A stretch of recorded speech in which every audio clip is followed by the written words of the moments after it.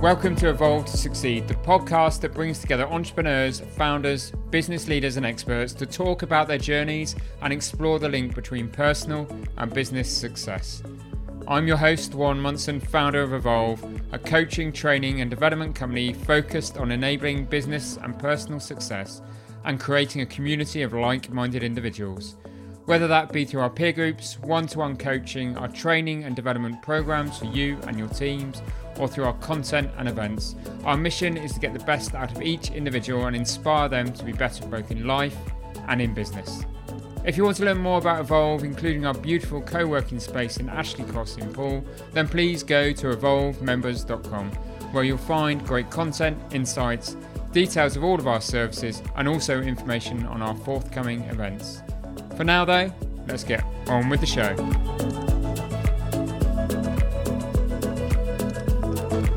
Hello and welcome to this week's episode featuring Debbie Cohen, owner and founder of Streetwise HR. I've known Debbie for a long time and consider her somewhat of a guru on all things human resources. I was therefore eager to get her insights into a number of subjects that are at the heart of any business owner right now, including the future of the workplace, company values, staff retention, escalating costs and salaries, and so much more. We also have a great and honest conversation with Debbie about why and how she started Streetwise in 2012, how the experience has changed her, the relationships that she has built, and the important role her mentor played in her self-belief and subsequent success. With all that is going on in the world right now and the uncertainty of 2023 looming on the horizon, I thought it'd be really good to get that informed and expert insight, as I say, on all things people, and I really hope you do enjoy the conversation that results.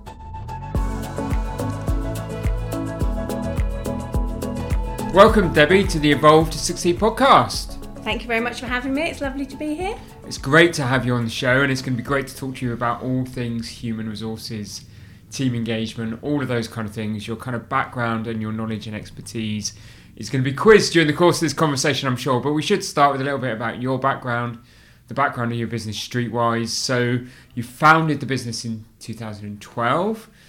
Tell us a little bit about how the business came about and a little bit about the journey since then, Debbie. Okay, so yeah, Streetwise HR was founded in June 2012. I'd previously had an HR consultancy prior to Streetwise HR, and that had been going for 4 or 5 years, and I'd worked with the original founder of that consultancy, and that's where I really dipped my toe into HR consultancy, coming from quite a corporate background. You know, okay. I'd worked in education and I'd worked at JP Morgan in Liverpool, Victoria. So you'd done it in-house? I'd done it in-house for probably nearly 15 years before I went into consultancy. Okay. And at the point that I went into consultancy and joined the previous consultancy, I had just got disheartened really with HR and the perception of HR, and predominantly the politics and the bureaucracy, and I was burnt out, if I'm honest, really, with HR. And I had the opportunity to go into consultancy, joined a consultancy with the founder of that previous business, and I worked in there for 4 and 5 years and became a partner of that consultancy. And really, we rode the wave in 2008 of the recession, and we did really well. And then really what happened is she decided, understandably for her, that she wanted to go and get a job. Okay. It wasn't for me. Right, you weren't going to go back into that corporate world. No, and I didn't want to go back into that old style HR structure. For me, I'd seen what consultancy could do, and I had such a passion for consultancy and HR and how it could be done, that I wasn't ready to give up at that stage. So however scary that might have been at that time, I said, well, I want to carry on. And I didn't want to carry on under the old banner because it felt wrong, because it wasn't, I hadn't created it fully. I had been a part of that journey, but it wasn't mine.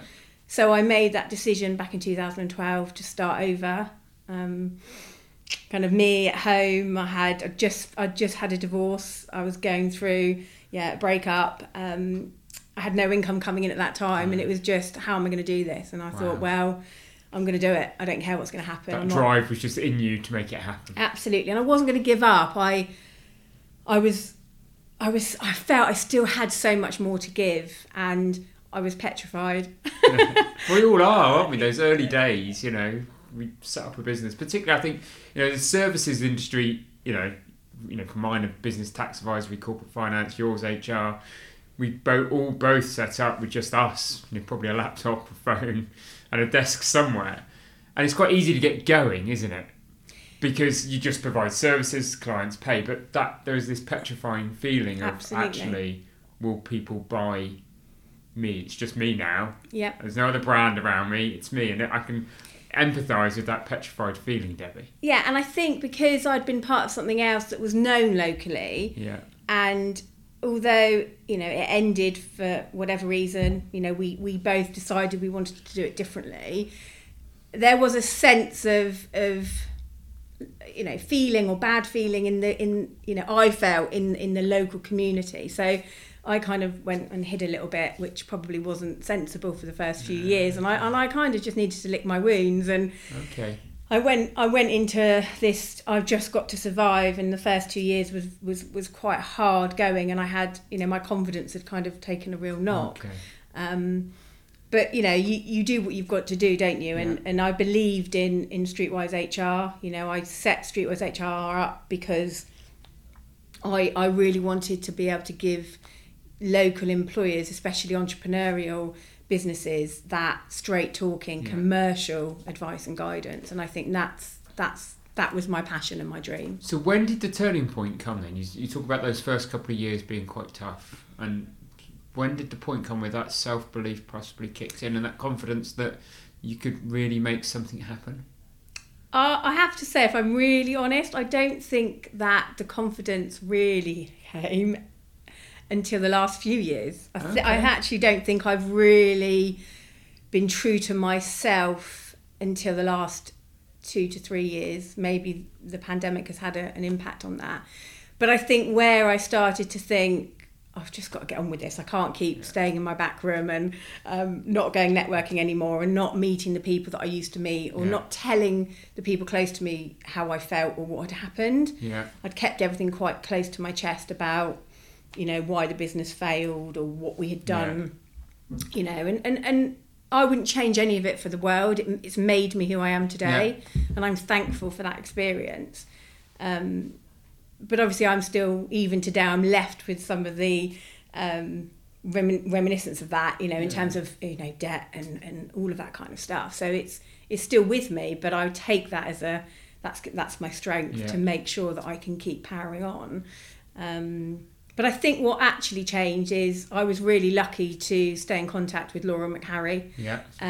She was working, I think, for Set for Growth maybe back then.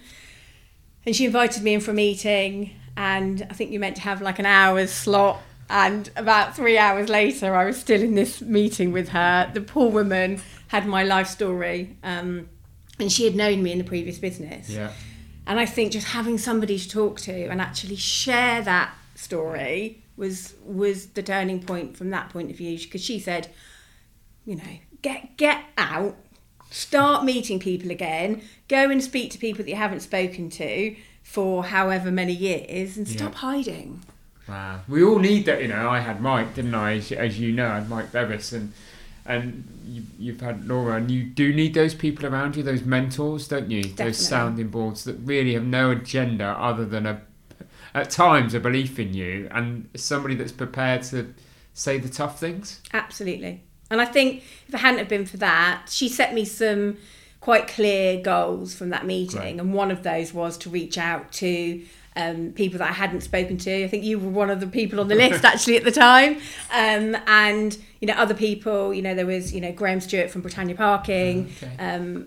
There were some other people that had really good connections locally, and she said, why aren't you speaking to all these amazing people that you already have connections with, and start getting out there and having the conversations and showing them what you're all about, because they already know that you can deliver from an HR perspective. You just need to go out there and grab it again. And that gave me the kind of kick I needed, I think, to just take that next step. And what's really interesting about your business, which I think is, you know, amazing, is that, you know, you recently did have your 10th anniversary party. Lucky enough to be there. And what struck me was that many of your clients had been with you for at least 10 years, but 8+ was really common, and I always talk about this kind of term, client delight, and what struck me in that kind of evening was that you really had nailed that client delight, that philosophy. So why do you think your clients have stayed with you so long? Oof, that's a good question. I think that we've created a very strong relationship. So I think of the core clients that we've remained working with, and a handful of those clients were clients prior to Streetwise HR becoming, being born.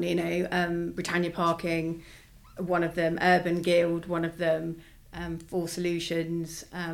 You've got some really key local businesses that have stayed with me 13, 14 years, and I think if I asked them the question, they'd probably say, we just can't get rid of you, Debbie. In fact, I think they've already said that to me many times. But I think the trust and I think the mutual respect between us is key. They know that they can call on me whenever and get sound advice, but I think also they know that I won't tell them always what they want to hear. I'll tell them what I think is best for them and their business. Yeah. And they need sometimes that confidant. I think entrepreneurs especially can be quite strong-minded. Yeah. And some people in HR can be a bit fearful of standing their ground on certain things and giving their own perspective. It's not our job necessarily as HR professionals to say, this is what you should do. But I think entrepreneurs like to be given options, and they like to be able to talk things through without somebody judging them. That constructive challenge is quite an important thing, isn't it? Yes. Yeah. And I think we've built some strong foundations, and I've been very lucky to have built my relationships with key individuals over the years, like yourself, like Brian Parker, like Ross Negus, who have developed their businesses over that 10+ year period, and I've grown with them. Yeah. And now they're at a stage in their business where they're kind of starting to, be less involved. Look at Mark Cribb, he's been less involved, but they'll still pick up the phone to me, and we'll still always have that connection. And I would like to consider them all, as I think I said in my speech at the party, they're now friends, and we've built that relationship. And proper deep-seated absolutely, relationship. and that's, I'm proud of that, Yeah. and I'm proud to be able to look at our retention, and have built a team with Kim and Katie especially who get it, and they understand the value of relationship building. It's not just let's get a sale, it's let's build and connect to who we're working with. Definitely. I've always said it's the in any client relationship when you're providing services, it's not the pound you can earn today, it's the value of that relationship over the lifetime. And the longevity of it that's really important, isn't it? It's vital, and I think, unfortunately, some businesses don't see that. Yeah. They go after that initial kind of, well, just want a sale, and I think it's so much deeper than that. And we've built relationships, haven't we, and friendships over the years with the people that we've networked with, and that hasn't been because we're going out there to try and get business. It's been because we actually care about each other, and therefore we care about what happens to their business, and therefore if they then need some support, we're at the end of a phone. It's that longevity, isn't it? It's about being in a business community for life, not just for that quick kind of relationship, and as I say, that quick pound. I mean, but because of that nuance, and because you are entrepreneurially minded yourself, Debbie, that I can see and have felt myself that there's that correlation, that kind of bond. Does that sometimes, as an HR consultant, advising those businesses, put you in a strange place? Because you can be constructively challenging, but you've also got to be able to see what's going on within their teams and from an employee's perspective. Is that a challenge in your role, or do you think it's a skill you've just developed over the years? Definitely a skill I've developed over the years, and I think... Because if you don't have the perspective, you can't give the advice, can you? No, and I do think it's a really hard one to explain, but I think as a HR professional, you can train for years and learn and go into your CIPD, and you can get really experienced in the practice and the legislation and what what you're meant to say and how you're meant to say it. but there's an inner thing that happens for me when I'm speaking to a client and I'm advising, and whether that's that passion or that, you know, that feeling of I care so much about their businesses, maybe sometimes too much. It's instinct. I feel that I'm able to have a conversation and advise a client and be able to interpret things in a certain way that I can relay something to a client, whether that's something they want to hear or they don't want to hear. Yeah. And I think you have to be able to also manoeuvre yourself through the teams, build trust with team members without that conflict, and that can be quite a challenge when you're seen as the person that has the relationship with the business owner. People don't automatically want to open up to you because they think that you're just going to go running off to the business owner and tell them what they've told you. So you have to be, you know, you have to be able to navigate that, and you have to be able to build trust throughout a team. But also, ultimately, you are, you know, as an HR professional that works with business owners, you also have to be able to support and help and guide them in their business decisions. And I think coming from a business entrepreneurial background myself, I'm able to give both perspectives. The nuance of it and the commerciality of it definitely makes a big difference. Does help. But I do think it's always been a challenge from an HR consultancy point of view that, you know, we don't make a secret that we are pro-employer. You know, that is what we do. You know, we work with employers and we work with business owners to help them grow their businesses. And you know, therefore there are times when we will need to speak to them about, well, what do they need to do and how do they need to do it and what's the strategy behind it. So there can be a conflict there sometimes, I think. As to how you present yourself. And I suppose before we start talking about some of the things that are happening in the world of HR at the moment, what are the benefits do you believe in working, you know, with an entrepreneurial business, working with an outsourced HR consultancy rather than having that role in-house? I mean, there are quite a few benefits. There are also, trying to balance it out, there can be some disadvantages occasionally as well, if I'm being really honest. But I think the main benefits, I think, are it can be a real challenge for a business, and especially an entrepreneurial business, where you might have an internal HR person that has, I would say, limited experience because they've maybe in one role or two roles and haven't really got the broad depth of experience right up to sort of director level. And therefore there'll be things that they come across that they may not be able to give the full experience and advice and guidance to the business as maybe you know, an outsourced, you know, HR team can, where they've got such a broad, you know, wide-ranging experience and specialisms that they can bring to the table. But I think the other thing from an outsourced point of view is we're not in the business, so we are able to really look at the business and advise and help steer that business owner without feeling that, well, actually, that's going to impact me. Well, I'm not an employee, I'm a consultant. So I'm able to give a very, you know, bird's eye view of actually, you know, what needs to happen. Yeah, objective view, as it were. Yeah, and it can be really emotional for a business owner to make decisions about their business when they're looking at their people. You know, I feel it in my business. So when you're an internal HR person, it's extremely lonely at times when you are stuck between, you know, the leaders of the business and the colleagues, and you either become friends with everybody because you don't want to be on your own, and then you're conflicted because how do you advise the business fully if you're worried about how that impacts you and your friends? And it's quite isolating. So, you know, where do you go? So, you know, if you're not friends, then you've got nobody to go to unless you can build that relationship with the business owners. Sometimes that's not overly possible. No. So I think, you know, we can be less emotionally attached. I mean, it makes us sound like we don't care, but we absolutely do care. But, you know, it's much easier to say, listen to a client and for them to say what they really think to somebody that isn't external to the organisation. Perhaps I get that. Exactly. Yeah.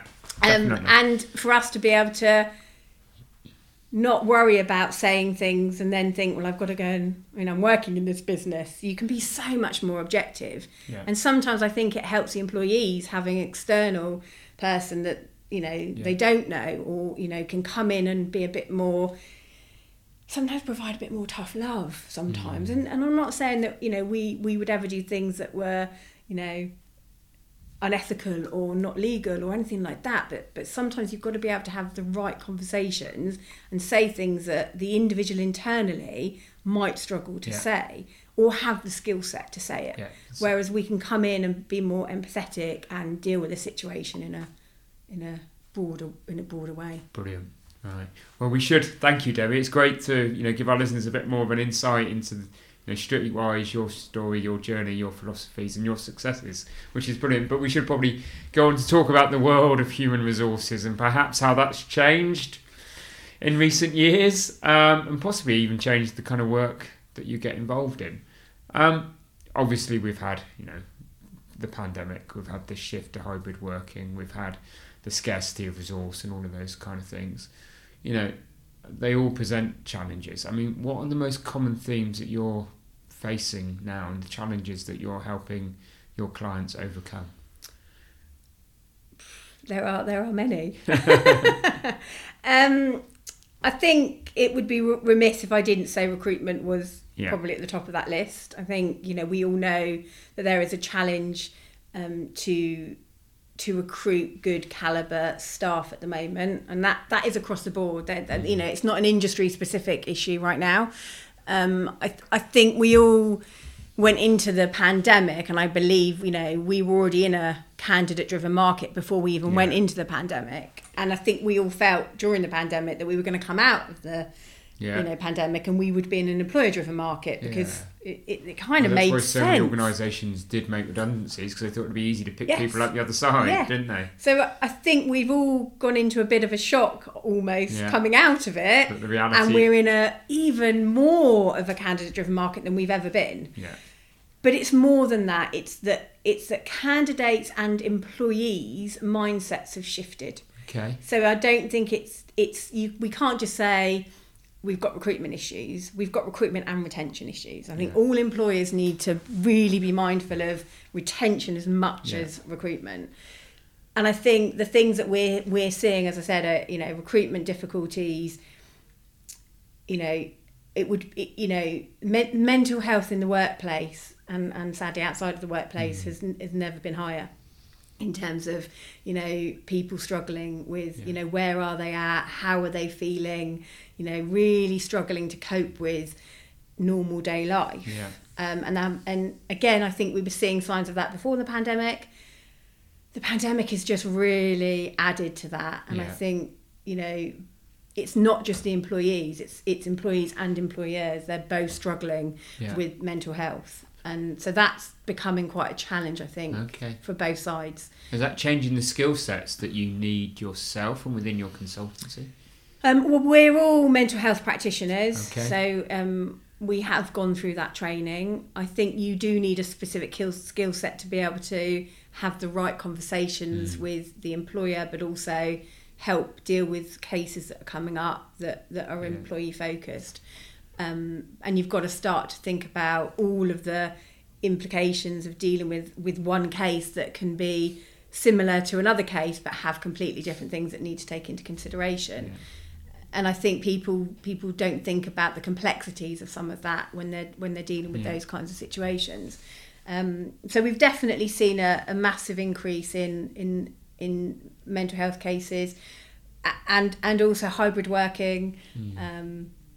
Challenges of employers coming into the pandemic. I think it had started again, but obviously the focus on home working was obviously huge, wasn't it, during the pandemic? And then coming out of it, a lot of companies went to home working, and we've done a lot of work on hybrid working, the culture, the engagement on remote working and how you keep that going, which is challenging. Yeah, and that's probably something I wanted to discuss with you, because I know that kind of employee engagement, that culture piece is something that you do focus on when you work with clients, and I think that is a challenge, isn't it? When you've got staff working remotely, you've got some of the other challenges in life that are going on. You know, it's not an easy climate out there for anybody, is it? And other worries and concerns. So any tips for anybody listening that's an employer on how they can, you know, deal with the kind of culture employee engagement piece while some of these challenges are out there in the world, and also through hybrid working? It's a very big question, Warren. We could question. Spend all day talking about that. I think you've got to look at each organisation individually, and I think things will be very specific to those organisations, depending what type of business they are. But I think one of the key things that employers need to really focusing on is, you know, what are their touch points with their staff? You know, how often do they speak to their employees, whether that's they're in an office or they're remote or they're hybrid? You know, what are those touch points? You know, do they have a, you know, weekly conversation with them? Do they do a group, you know, meeting, whether that's everybody online or in a huddle? You know, map out how many times that they actually speak or have some contact with their staff. And that's not just from a line management point of view, that's from the leaders of the business point of view as well. Because I think lack of communication is fundamental with any business. And if you don't get those touch points right, that's where you'll start failing. Yeah. You know, you've got to be able to have a flow of communication upwards and downwards, and probably, you know, all sides, in all directions within an organisation. And communication is one of those tough things, though, isn't it? Because whatever you do and however you think you're getting it right, there's always more you can do to improve. But I get that and understand that, because I think it's an interesting point. And as you said that, it made me think, you know, as business owners, entrepreneurs, leaders, we're also more isolated, aren't we? So more than we've ever been. Yeah, so actually those touch points do become harder, and you probably used to get away with them being quite informal, but perhaps a more formal approach is needed now. I think it's more just about stopping and just thinking about what they are, and what works for you and what works for your business. So what are the touch points with the employees, but also what are the touch points with your leaders? You know, how valuable are your management meetings or your board meetings or your SLTs? Do you get the right output? Do you talk about the right things as leaders? Do you focus on, you know, yes, of course you all need to focus on where are we on our budgets and where are we on my strategy and where are we, but where is the people focus in those leader meetings, and making sure that the right touch points are there to filter that down. Then it cascades down. Yeah, definitely. Yeah, and if it doesn't, because you don't have the structure in place, that's fine. But then who is going to filter it down? So how do the employees get to understand what they're a part of? Because being remote especially, you're going to miss out on so much, aren't you? Yeah, definitely. So communication is clearly a big piece, in how that cascades and how you know, include kind of that people person at a senior level and consider all the issues. But what about values, you know, and this piece around setting values, how values might have changed in an organisation in the last 3 years? What's any advice that you'd give on that? I mean, I think values are vital to, you know, ensure that you can understand your culture within your business. But the biggest mistake a lot of employers make is that they spend a lot of money and time on developing values. You know, they'll bring in, you know, consultants, or, you know, they'll spend a lot of time on away days, you know, mapping out what their values are going to be, and they put them on a piece of paper, or I think we went to a talk and talked about vinyl values, where you know, you put them, you laminate them and they look great, and then you put them in a drawer and nobody discusses them or nobody mentions them again. And for me, that's one of the worst things that you can do. Don't bother doing it. You know, if you're going to invest in understanding what your values are, you need to do that in line with looking at your culture and your environment, and ensuring that you understand that, well, what is that why? Because if you can understand the purpose and the values and what you're all about, you can communicate that and embed that into your business. And I think that doesn't only help with retention, it should help with recruitment, because one of the things that employers aren't doing, and they've started to be fair to some of them, is showcase themselves and show off their values and who they are and what they're about to attract the right candidates. Because I think some of them are still in the mindset of, well, if you want to work for me, then what can you provide? But it's got to be more of an even relationship now. And it has been for a long time, isn't it? But that's probably, you're right, that's probably more of an onerous now, isn't it? Where, you know, individuals More want so to than go ever. to an organisation where there is a purpose, where they understand it, where there's alignment to their own values. And that's going to make recruitment in a difficult market easier. Make it easier. And I think, you know, if you embed the values and people talk in every day about the values, you know, and you know, when they're doing reviews, or whether you're doing recruitment, or whether you're doing, you know, I don't know, discussions about clients, and you're using your values, and they become habitual, don't they? They become behaviours. And I think you can make people accountable against those values. And that's the only way you get away, I think, from sort of, you know, the great term vinyl values, is that you do embed them in everything you do, your recruitment, your induction, your appraisal, you know, how you exit an employee if they're not performing, you know, it's still got to stand by all of those things, but it's not an easy thing to do, is it, Debbie? It's really hard, and I think it's become even harder because of the market that we're in and the challenges that employers are facing. And I see that employers have become fearful of those, you know, we always talk about don't compromise, don't we? And I think we both absolutely agree on that. But I do think that although employers agree with that, they're too scared to act on it at the moment, because if they act on it, there's nobody else to fill it, because the market is so challenging. And I would say, well, it's better not to have somebody than to have the wrong person. Absolutely. Well, I'm evidence of having brought the wrong people in at times, and thought that was the quick kind of route to success, and it derailed us for a number of years. And I think the damage it does is sometimes unseen for a period of time, and then it becomes so toxic that it's how do you unpick it all? And it becomes so much more challenging to deal with, not just financially but emotionally for those businesses.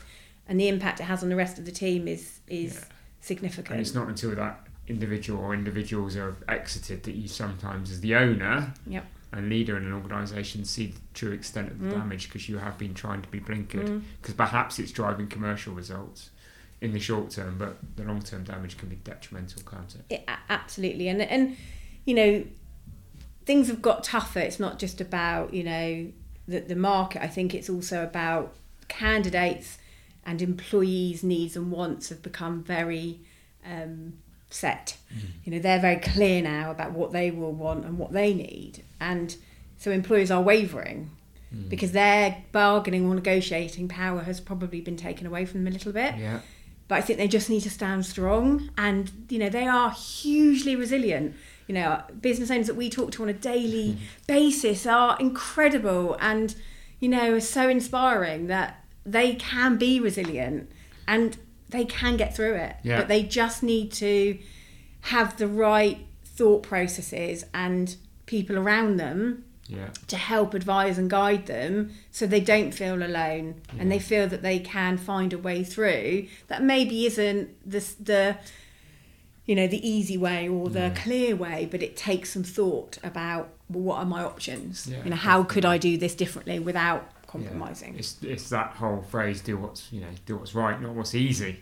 And sometimes, but you know, it's going to be interesting, isn't it, as we roll forward and come out of whatever 2023 may bring, the other side, to see how that sets. And I am a believer, but maybe I'm an idealist, but I am a believer, and I'm passionate about those businesses that stand by their values and focus on their values in difficult times, will come up the other side stronger and in a better place. It's so easy to make those compromises, those shortcuts, and actually, what do you get left with at the other side? You might still be in business, but you know, those businesses, what you're actually left with, whereas those businesses that maybe need to end up hunkering down a bit but staying true to their values, come out ready to take the opportunities that will clearly present themselves the other side of a difficult economic patch. Yeah, and it's about being brave and, you know, putting your head above the parapet, isn't it? And, you know, I remember in the last recession, somebody saying to me, you know, the worst thing you can do is bury your head in the sand and, you know, not push through and not make the tough decisions. And if you keep going and keep making those decisions and, you know, take those risks, you will be successful, and you because other people won't do it. No, so you need to keep going. Yeah. You need to keep doing it. And I think that's the message that we all need right now, and we all need to support and help each other, is we've all got to continue to find that resilience that, you know, we've had to find over the last 2 years. Yeah. That it's been really tough, but we've somehow got to find more and keep pushing into what 23 is gonna bring us. It's, you know, the challenges of, you know, post you know, pandemic, post Brexit, coming into an energy crisis, cost of living. You know, there's going to be challenges regarding legislative changes when they review all of the EU laws.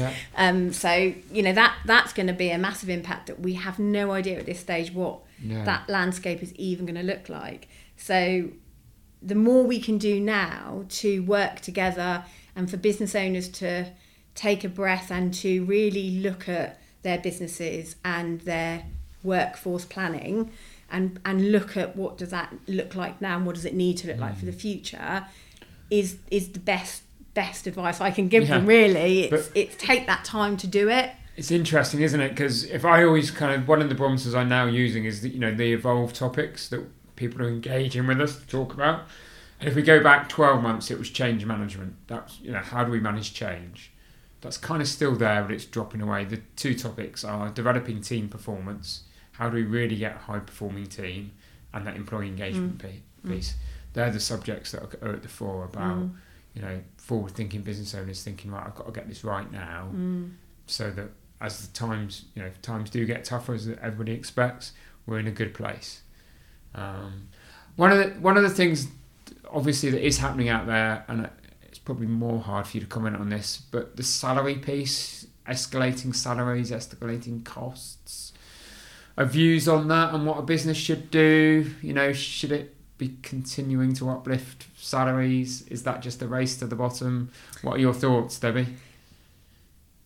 I think it's an easy thing to think it's a fix. You know, you've got an employee that says they're off because they've been offered a 10k pay increase somewhere else, and you think, I've got no choice but to match that because otherwise I'm going to lose that person. So it is a real issue out there at the moment. But my personal view is, you know, giving somebody a 10k pay rise might fix something right here, right now, but is it just a sticky plaster? And actually, what will happen in 6 months' time or 12 months' time? You know, what is really it is about money, but it isn't just about money. I think it's really important that employers look at, you know, do some market research, make sure that you are on par with what the market is paying. Don't just make assumptions that actually you're paying really well when you know, they could look at another role somewhere else and do that benchmarking piece. Am I valued enough? I'm not really being paid the market rate. And also it's a good information to have so you can have the right type of conversations. But don't just make things about salary. Make sure you take the time to have the right conversations so that you're sitting down with your employees regularly enough so that a salary conversation doesn't come as a surprise. You know, if somebody comes to you and says, well, I want, you know, 10 grand because I've been looking elsewhere, they've been looking elsewhere for a reason. But if you're having regular communication with that individual and understanding their wants and their needs, then you want to get ahead of it. So talk about career progression, talk about, you know, those stages of increases for salary. Look at your benefit packages. Are you offering competitive packages? You know, I think the candidate market as it is has made some employers, which is good, take a look at their benefits. You know, we see a lot in the media, don't we, about people saying, oh, you know, I offer, you know, 28 days holiday and I offer a car park space and I offer a fruit bowl, and wrap it up as benefits when it's illegal in, you know, 28 days holiday is a legal entitlement. And I understand the challenges employers have about costs.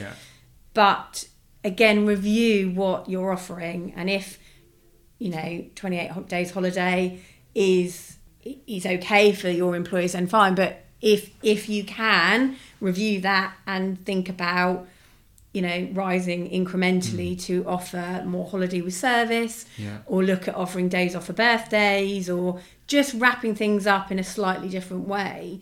We get lots of clients in the past that have said you have to take 3 days out of your holiday for Christmas because we're closed.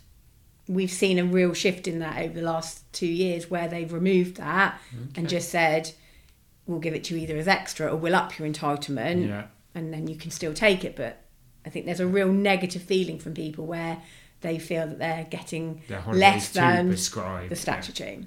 So think about, different ways of benefits. Ask your team what they want. Can you offer a flexible benefit package that is different for different individuals? It takes some thought, and you've got to make sure you've got all the framework behind that set. But also look at other things. Can you organise flu jabs for your staff? That we're coming into a season where flu is going to be, they say worse than ever. Can you organise someone to come in and give that to your staff so they're not worrying about going and getting it, or they're not worried about the cost? I know it's a small cost, but it's still a cost. Some companies are offering store cupboards and essentials where people can just go and help themselves to the odd piece of canned foods, or I don't know if they're just struggling a little bit.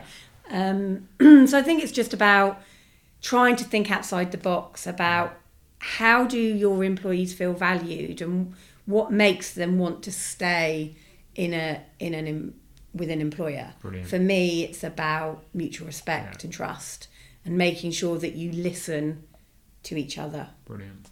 Perfect. I mean, when we worked with you, I think one of the best exercises we ever did was, we asked the team what would, what benefits, what package would they like? And actually, there's some surprising results. Some things we did, we hadn't even communicated properly, and not everybody in the team understood that we already gave some of those things. But then we were able to, if you remember, we came up with that 3-year plan. So we went back and we went, right, no, there's some great suggestions here, but we can't do everything today. And we kind of then set the roadmap and followed that roadmap and followed through on it. And that really helped that engagement piece. And it probably took for a while that discussion around pay off the table, because we'd also benchmark. So we weren't going over and above, but we were making sure we were hitting benchmark. And that was some of the stuff that, Debbie, you did for us. And I'm always thankful for. And I think the key thing that you said there as well is about how you communicated it fully back. And we talked about that at the time, didn't we? About people are okay with no, but they want to understand the reason why you're getting a no. So if as an organisation you make decisions but you don't communicate why those decisions are being made, people will make up their own minds. Yeah. And that's where people breed that discontent. They're unhappy because they decide that you've not done it because you don't care enough about them. Yeah, so you sort of planted the seed yourself, and it grows and grows and grows. Yeah, definitely. Any other hints and tips that an employer should be thinking about right now as we start to wrap up our conversation, Debbie? Is there anything that you're seeing that would be helpful to our listeners? As I said, I think the key is about forward planning and taking the time to understand your workforce and making sure that you just evaluate, your touch points. And, if you are going to look at bringing people back into the office because of cost of, living and energy crisis, then think it through, communicate effectively, and make sure that you are, forward thinking, and surround yourself with the right people, whether that's, getting the right advice from your, accountants, your advisors, whether that's your HR people, whoever it is, mentors, whoever, it's fundamental to make sure you've got people around you that can support you over the next sort of 6 to 12 months. Brilliant. Thank you. So just turning slightly back to Streetwise now, just as a couple of final questions, where do you think, and where do you hope Streetwise to be in 5 years' time? I'd like us to continue to grow. I've spent a lot of time in the last year working really closely with Katie and Kim to try and get them to step up and be kind of the leader themselves of Streetwise moving forward, because I want to go on and do new and more exciting things. I'm not saying that Streetwise isn't exciting, because it will always be my passion, but I want that opportunity now to kind of think, well, what am I going to do next 5-10 years? And Katie and Kim are absolutely ready for that next step, for them to build their tribe and their relationships, and to get out there and be the face of Streetwise moving forward. Brilliant. Fantastic. It sounds like it's one of those watch those space moments. Definitely. Right, always end with the same question. You know what's coming, Debbie. So do our listeners. Is your definition of success? How would you define success? What does success mean to you? I guess for me, success means, weirdly, just being at peace. I've spent so many years fighting and clawing my way to be somebody I'm not, or to trying to achieve something that other people believe I should achieve, and living up to expectations. And actually none of that really matters, because it's about what is success for me. And that I've started to understand in the last 2 years about, success is who I am and what I've become, and the value that I can bring to the people that I work with. So that inner peace for me is vital, and something that I haven't had for many, many years. Great. Brilliant. What a great definition of success. Debbie, if people want to connect with you, learn more about Streetwise, where can they go? Well, they can go, obviously on our website, they can find us on Facebook, they can find us on Instagram. Just connect. I mean, obviously I'm on LinkedIn, so just drop me a connection request and we'll get in touch. Brilliant. Thank you for being a wonderful and a very insightful guest on the Evolve to Succeed podcast. Well, thank you very much for having me.